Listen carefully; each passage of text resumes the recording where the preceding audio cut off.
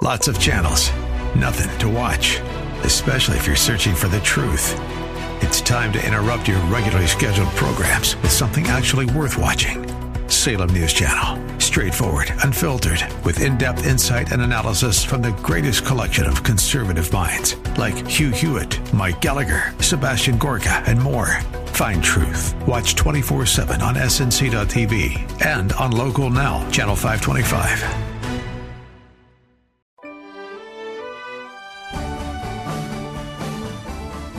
We are giving away 2 front row tickets to the Carrie Job concert for Outreach Ministries this Saturday night at Willow Creek, Barrington. All you have to do is go on our socials at Common Good Talk on Twitter, Instagram, or Facebook. Mention the concert, and you'll be entered to win. You do not want to miss that.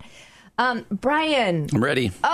Earlier we were joined by Stephen Barr, who is living my dream life, leading the Disney Church, cast member church out there at Disney World and Disneyland Paris. And that's one incredible story of what God is doing.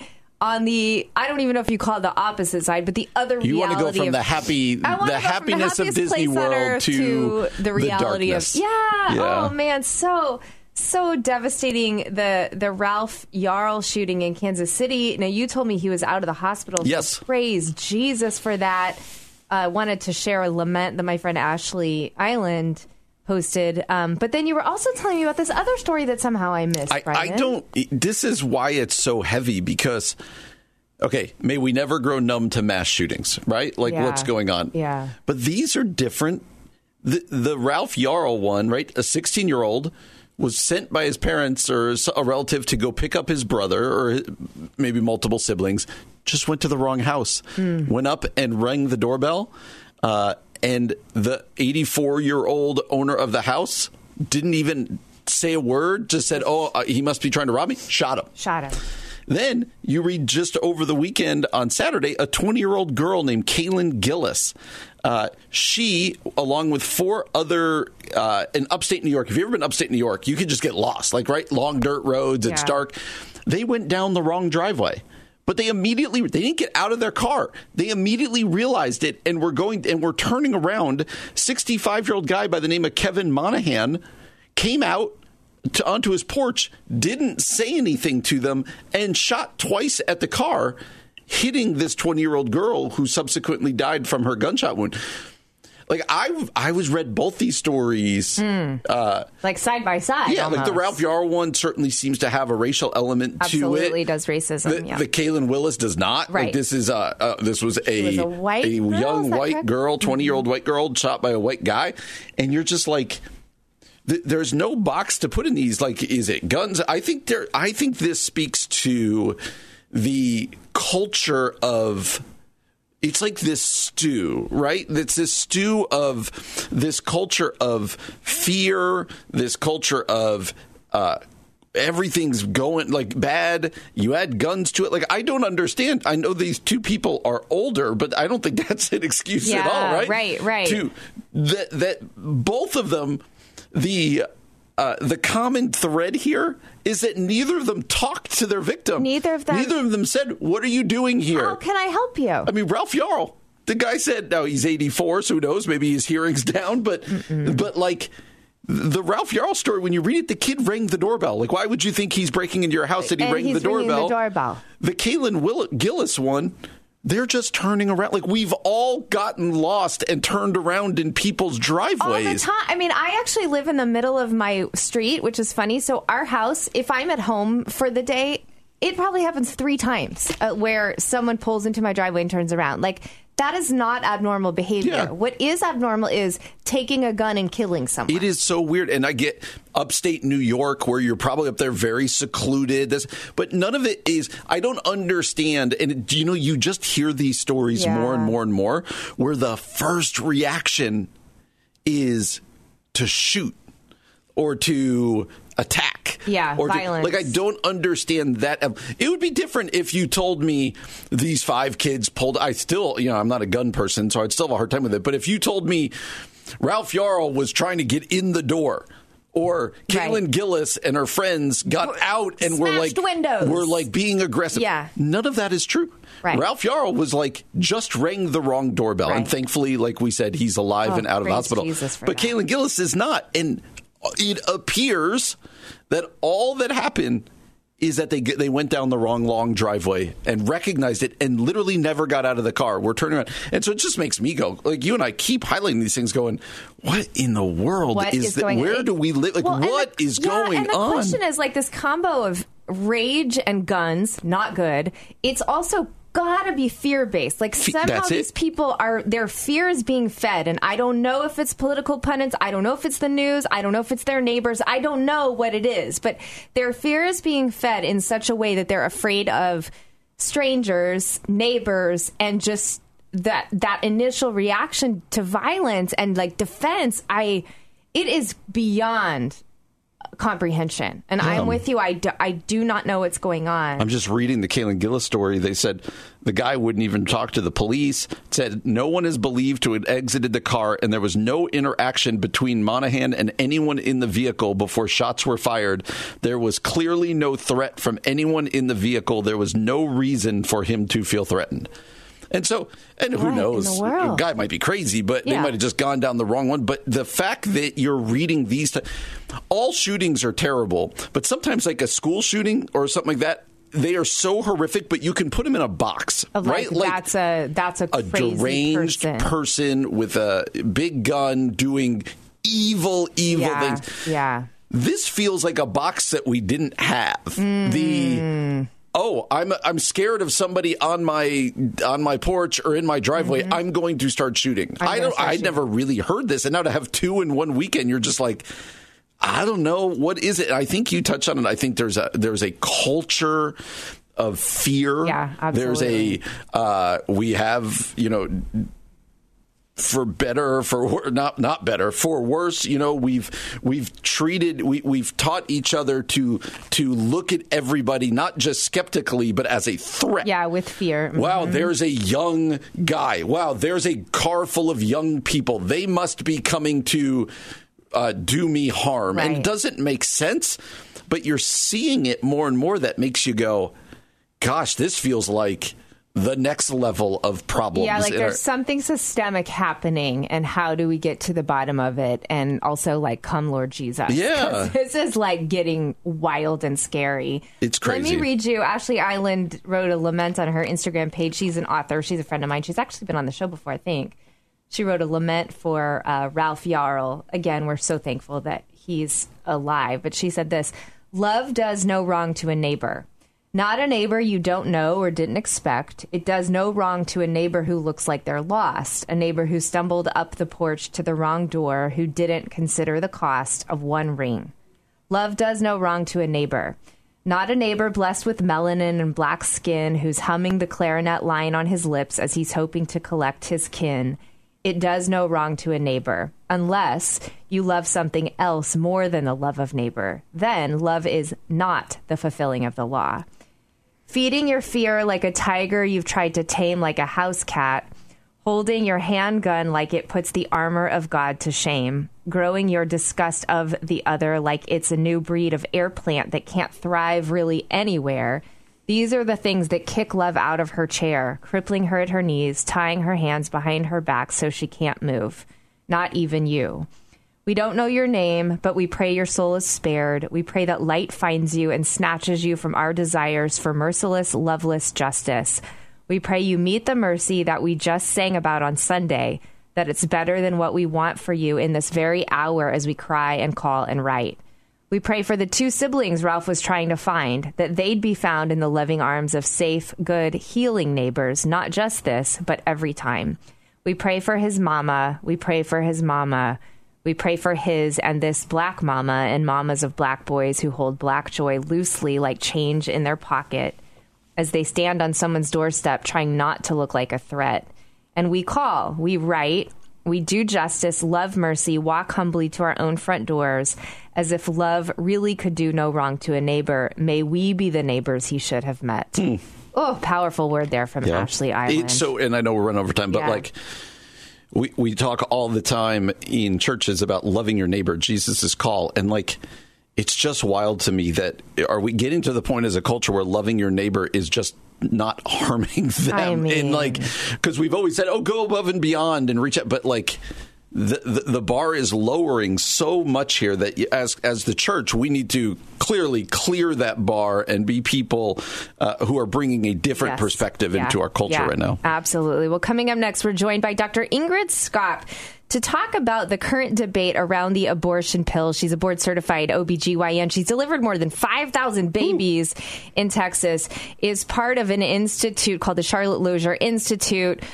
Recently, some of their research was brought up from pro-life judges. So this is going to be a very interesting conversation you're not going to want to miss. You're listening to The Common Good on AM 1160, Hope for Your Life. We are thrilled today to be joined by Dr. Ingrid Skop.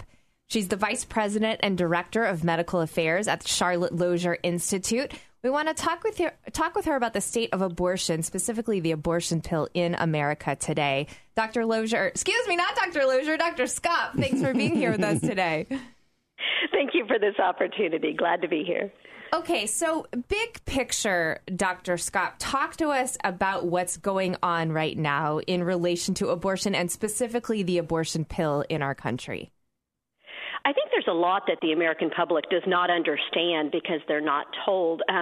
One thing I've discovered is some people don't even know the difference between emergency contraception and chemical abortion. Emergency contraception is an attempt to prevent fertilization after unprotected intercourse, but chemical abortion is two drugs.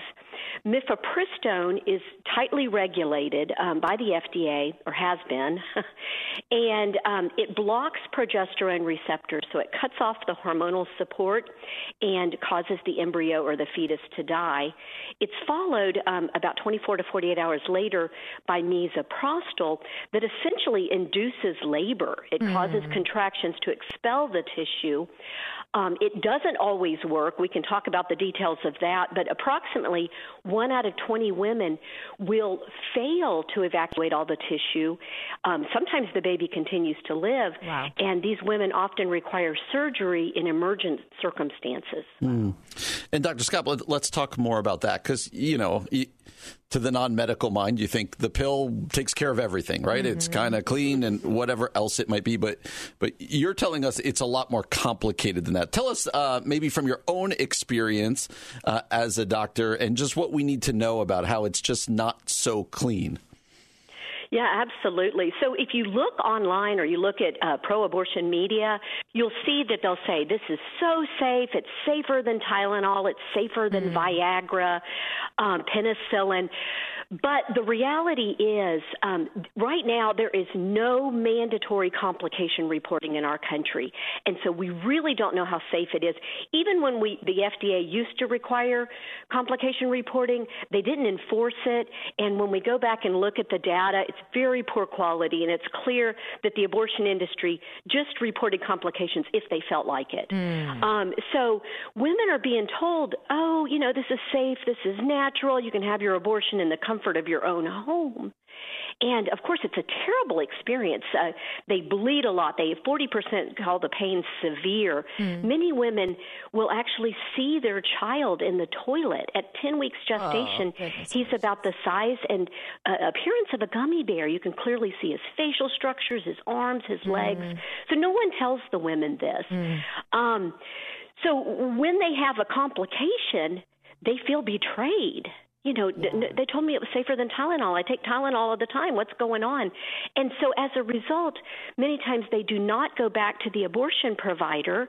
They go to other doctors. So I'm an obstetrician practicing in Texas, and I've seen many women over the years that have come to my office, or sometimes in emergent situations, they're coming to the emergency room.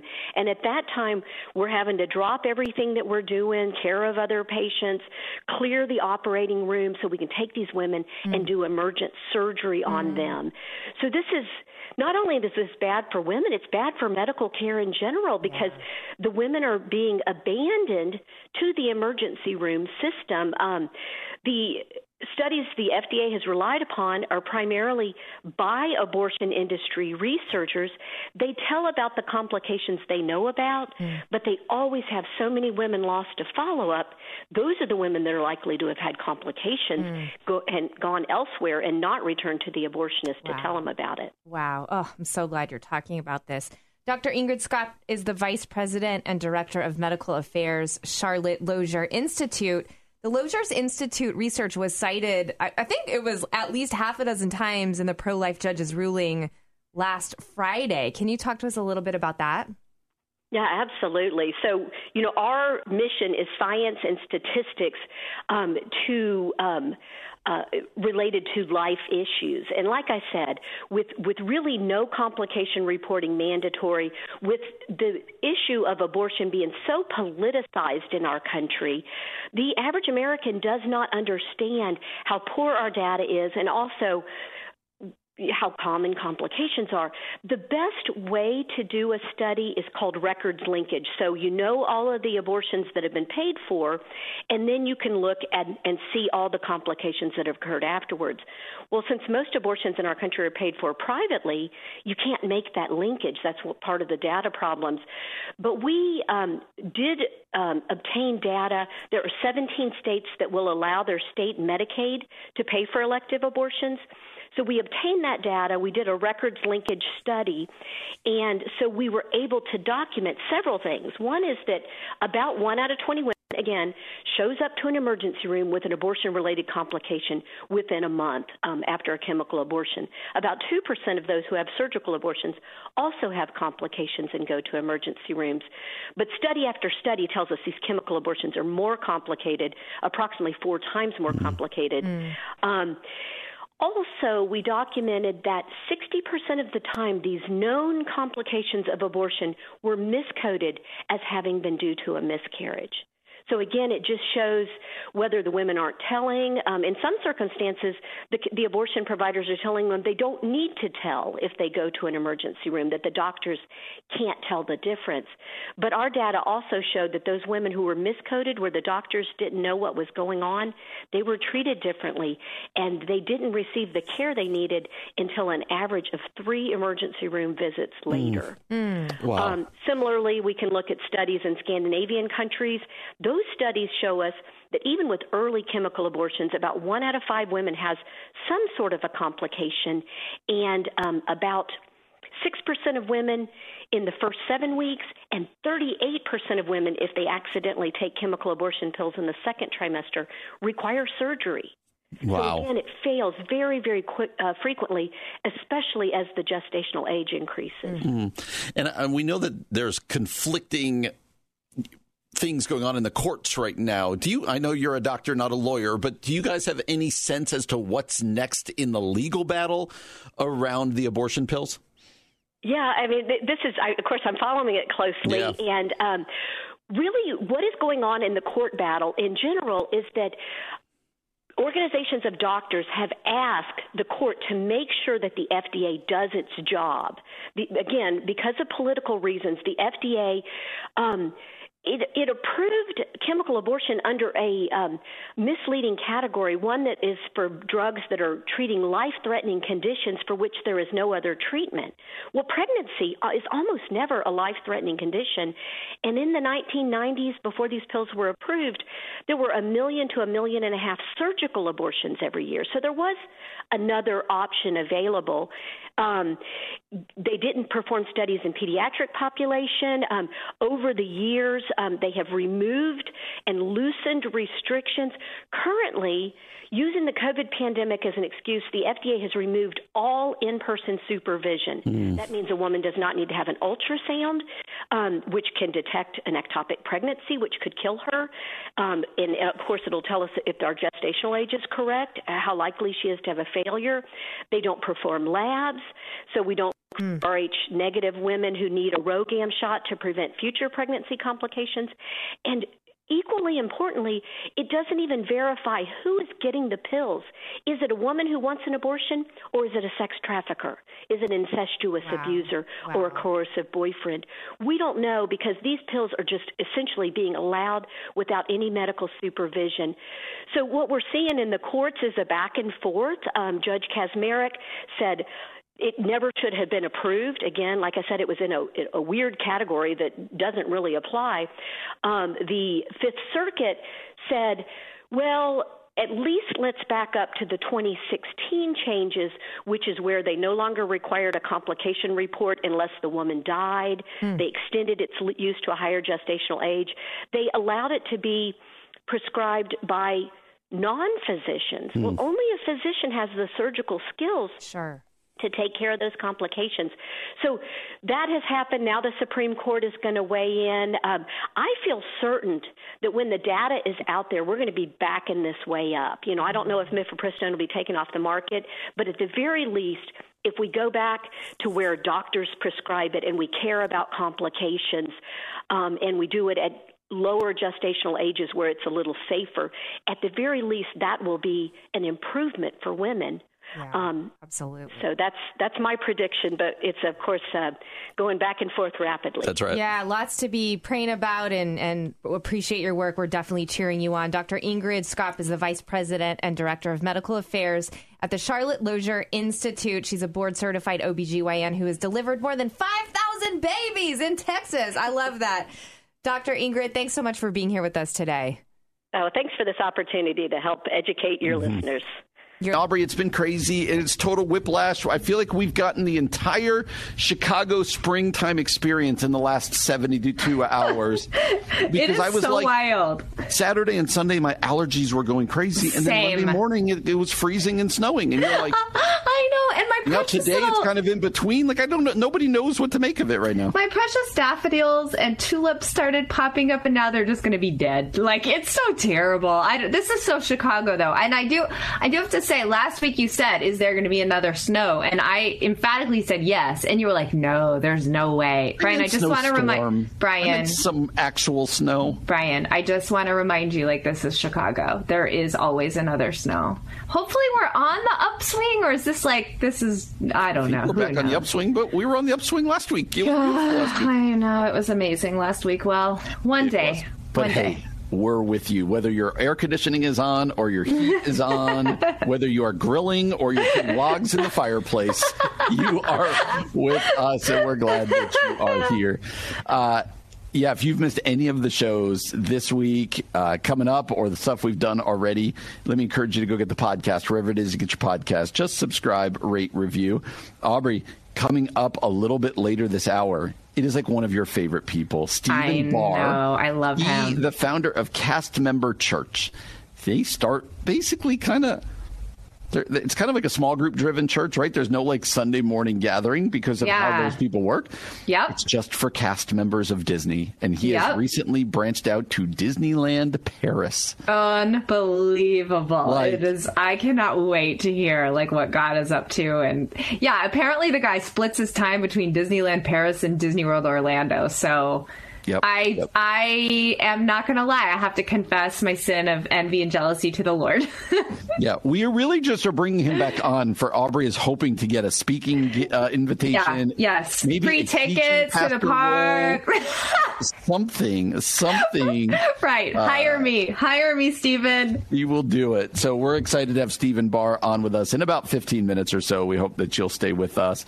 But before that, Aubrey, I wanted to highlight a titan, a hugely influential figure, specifically in the world of missions. His name, he just passed away at the age of, I think, like 83 or so. His name, George Verwer, Verwer. George Verwer. He is everything about George Verwer. That's a hard name to say. Verwer. Everything about George Verwer, he was all about missions. He started Operation Mobilization. I heard him speak at Urbana when I went to Urbana, the missions conference. He also spoke at Wheaton College when I was there.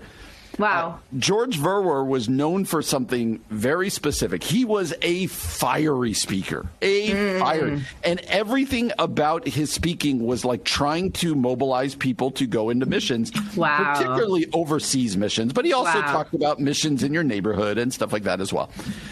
What he was known for was he would often have a prop when speaking, and that prop was a giant inflatable globe. Really? Yeah. Wow. I think George Verwer was the first ever person I heard explain the 1040 window. Do you remember the 1040 window? Right. It has to, like, it's a box, like it's a square of latitude and longitude where like 90% of all the unreached people in the world are within the 1040 window. Yeah. And I remember hearing that and never knowing what the 1040 window was. But George Verwer was known by a lot of people. But let's be honest, a lot of people out there have probably actually never heard of George Verwer, which is why I wanted to hold him up a little bit. But there was something about this man's like obviously his passion was for Jesus, but there was something about his singular passion to mobilize people for missions that I always found really impressive. Yeah, and I mean, his passion for mobilizing the church for missions is incredible. And also what you just mentioned, I feel like it's so rare in the day and age we live in to find somebody with this type of influence and even this type of like specific calling, not to be branding himself or quote unquote Christian celebrity for this thing. Like, I feel like when people get a niche, they begin building a whole platform around it, or when they have this level of influence. And so I love celebrating guys like George Verwer because whether or not you've heard of him, he was so influential, like godly influence in the life of the church around the world. And I heard that Verwer, we talk about missiology, which is like the kind of the study of God's mission around the world. And apparently he coined his term messiology, that he talked about how Christians should always try to avoid making messes because some mistakes could be spiritually devastating, but those who put their faith in Jesus shouldn't forget that God saves sinners and we are sinners. And I would think that attitude would be really helpful working in missions too. Kevin and I lived in Zambia for a year doing missions work, and that's not long term, that's short term, but it's a mess. I mean, it is not what people think it is. Every day is messy and confusing, and you're like, okay, Lord, what are you doing? And of course, long term missions have tons of those stories. That's right. But to know that God is at work in the mess, I think that's a good part of Verwer's legacy as well. His story, I'm reading from his obituary at Christianity Today. He got arrested as like a teenager. He was a total like hooligan, right? Like that was his story. Yeah.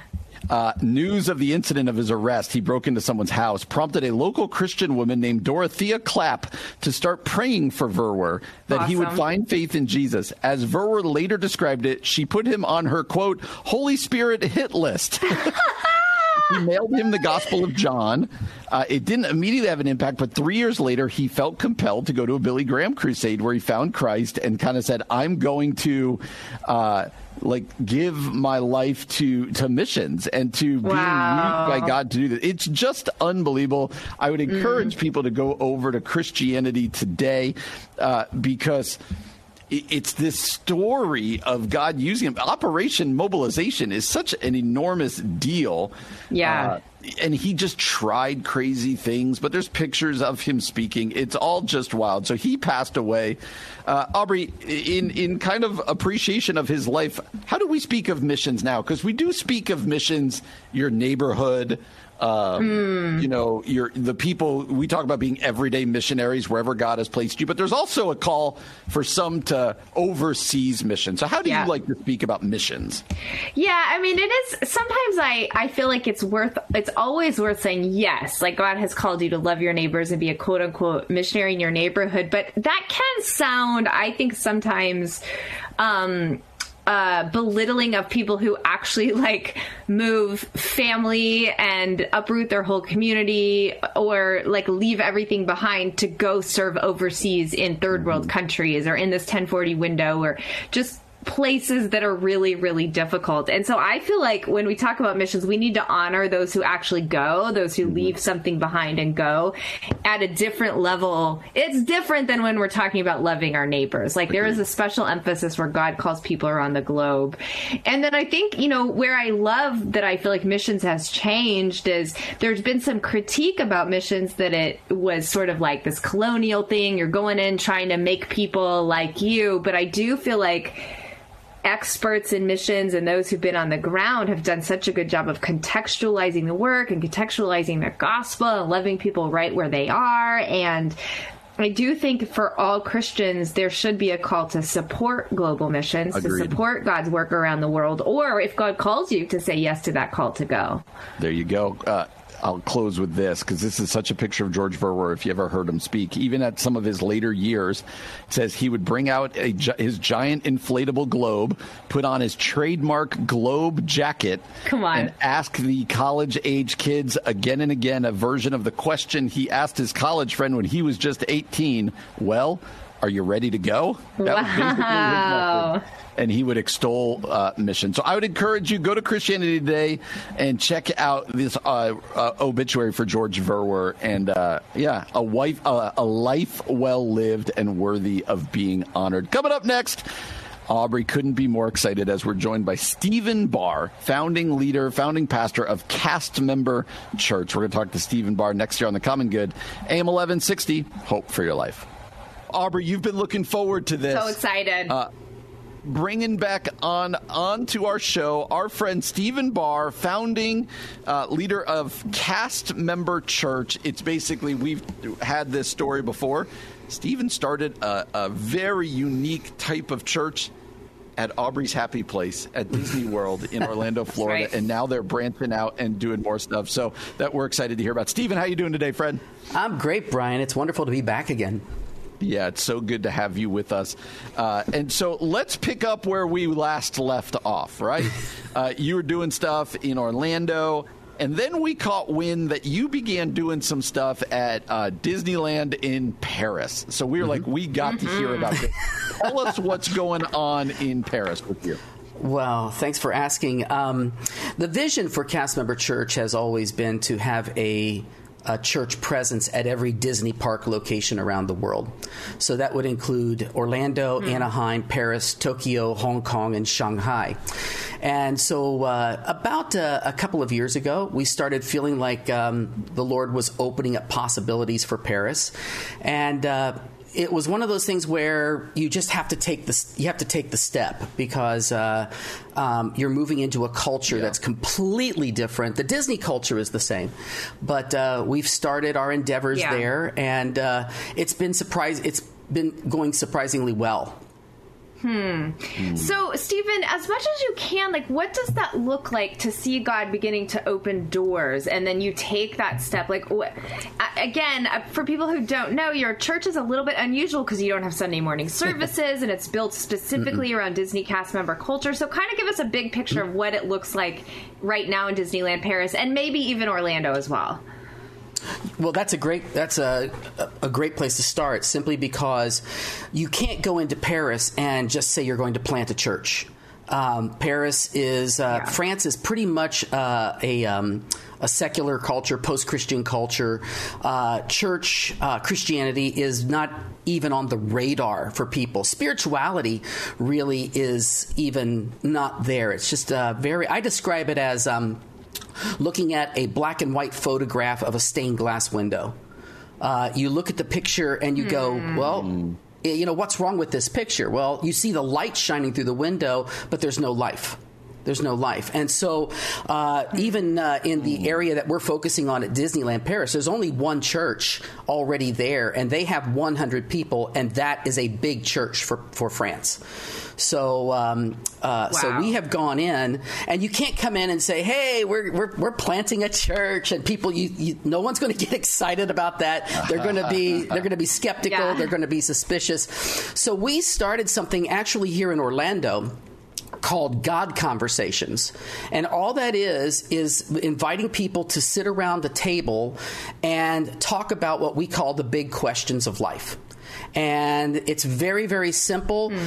We start with a question like, I'm trying to think what we did last week. What does it take for you to trust someone completely? And that starts a conversation around the table. And then towards the end of that 2 hours or so, we'll bring in a scripture that says, well, here's what the Bible says about trust. And you just leave it there. You get people feeling comfortable to share deeper things, and you have to build trust that way. So we started that in Orlando, and it has probably been the most fruitful thing we've done. So that is the first thing we're starting in Paris, is simply getting people around a table and talking about the things that they aren't used to talking about without feeling judged or corrected or criticized, and simply getting them to a place where they can say, yeah, I have a hard time trusting. I have a real hard time trusting people, or I trust because of this, and it's a beautiful thing, and it's going to take a lot of time, to be honest with you, but that's the joy of the journey. Yeah. And so we don't even say we're planting a church. Cast Member Church really isn't even something that we would ever lead with.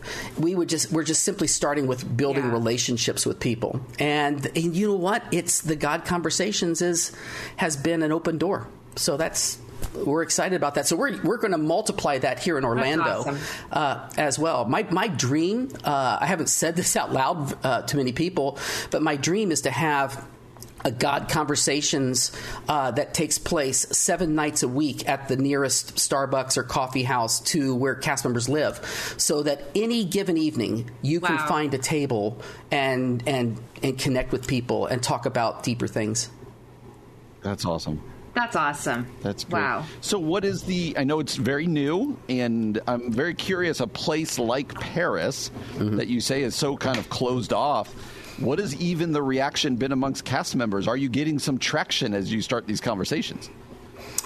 I wouldn't say traction, I would say interest, curiosity, and I love that. In fact, I thrive on people who are skeptical and suspicious. I love being with people like that because it gives us an opportunity to earn their trust, to slowly deconstruct their skepticism and their suspicions, and give Jesus the credibility that he always deserves, but kind of taking away all of their misconceptions of what church or what even who Jesus is.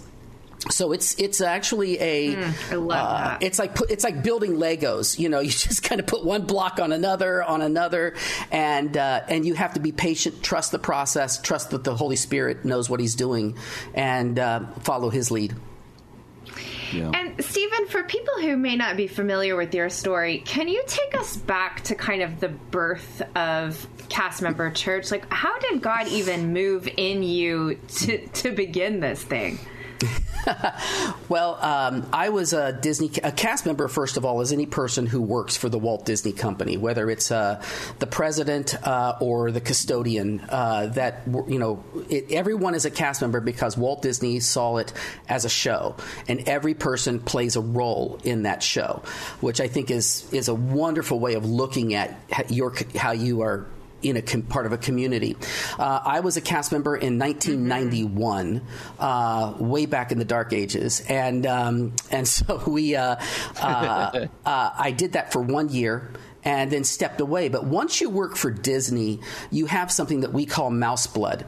And it changes the way you look at life. You're more extroverted. You tend to the pixie dust seems to follow you around, and everything has. I've done my whole life with Disney principles in the back of my mind. Even as a church planter, when I started in San Antonio, Texas, people would say, "You think Disney all the time." That's what that's just how your mind works. And one day, one of my leaders said, "Why aren't you planting a church at Disney?" And it just blew my mind. Wow, what about the possibility of that? And so it took about a year to really pray through that, ponder it, and most importantly, convince my wife. And And so we ended up at Walt Disney World. We broke every church planting rule in the book, every single one. We had no team, we had no money, and I would do it all again the same way, to be honest with you, because we were totally dependent on God.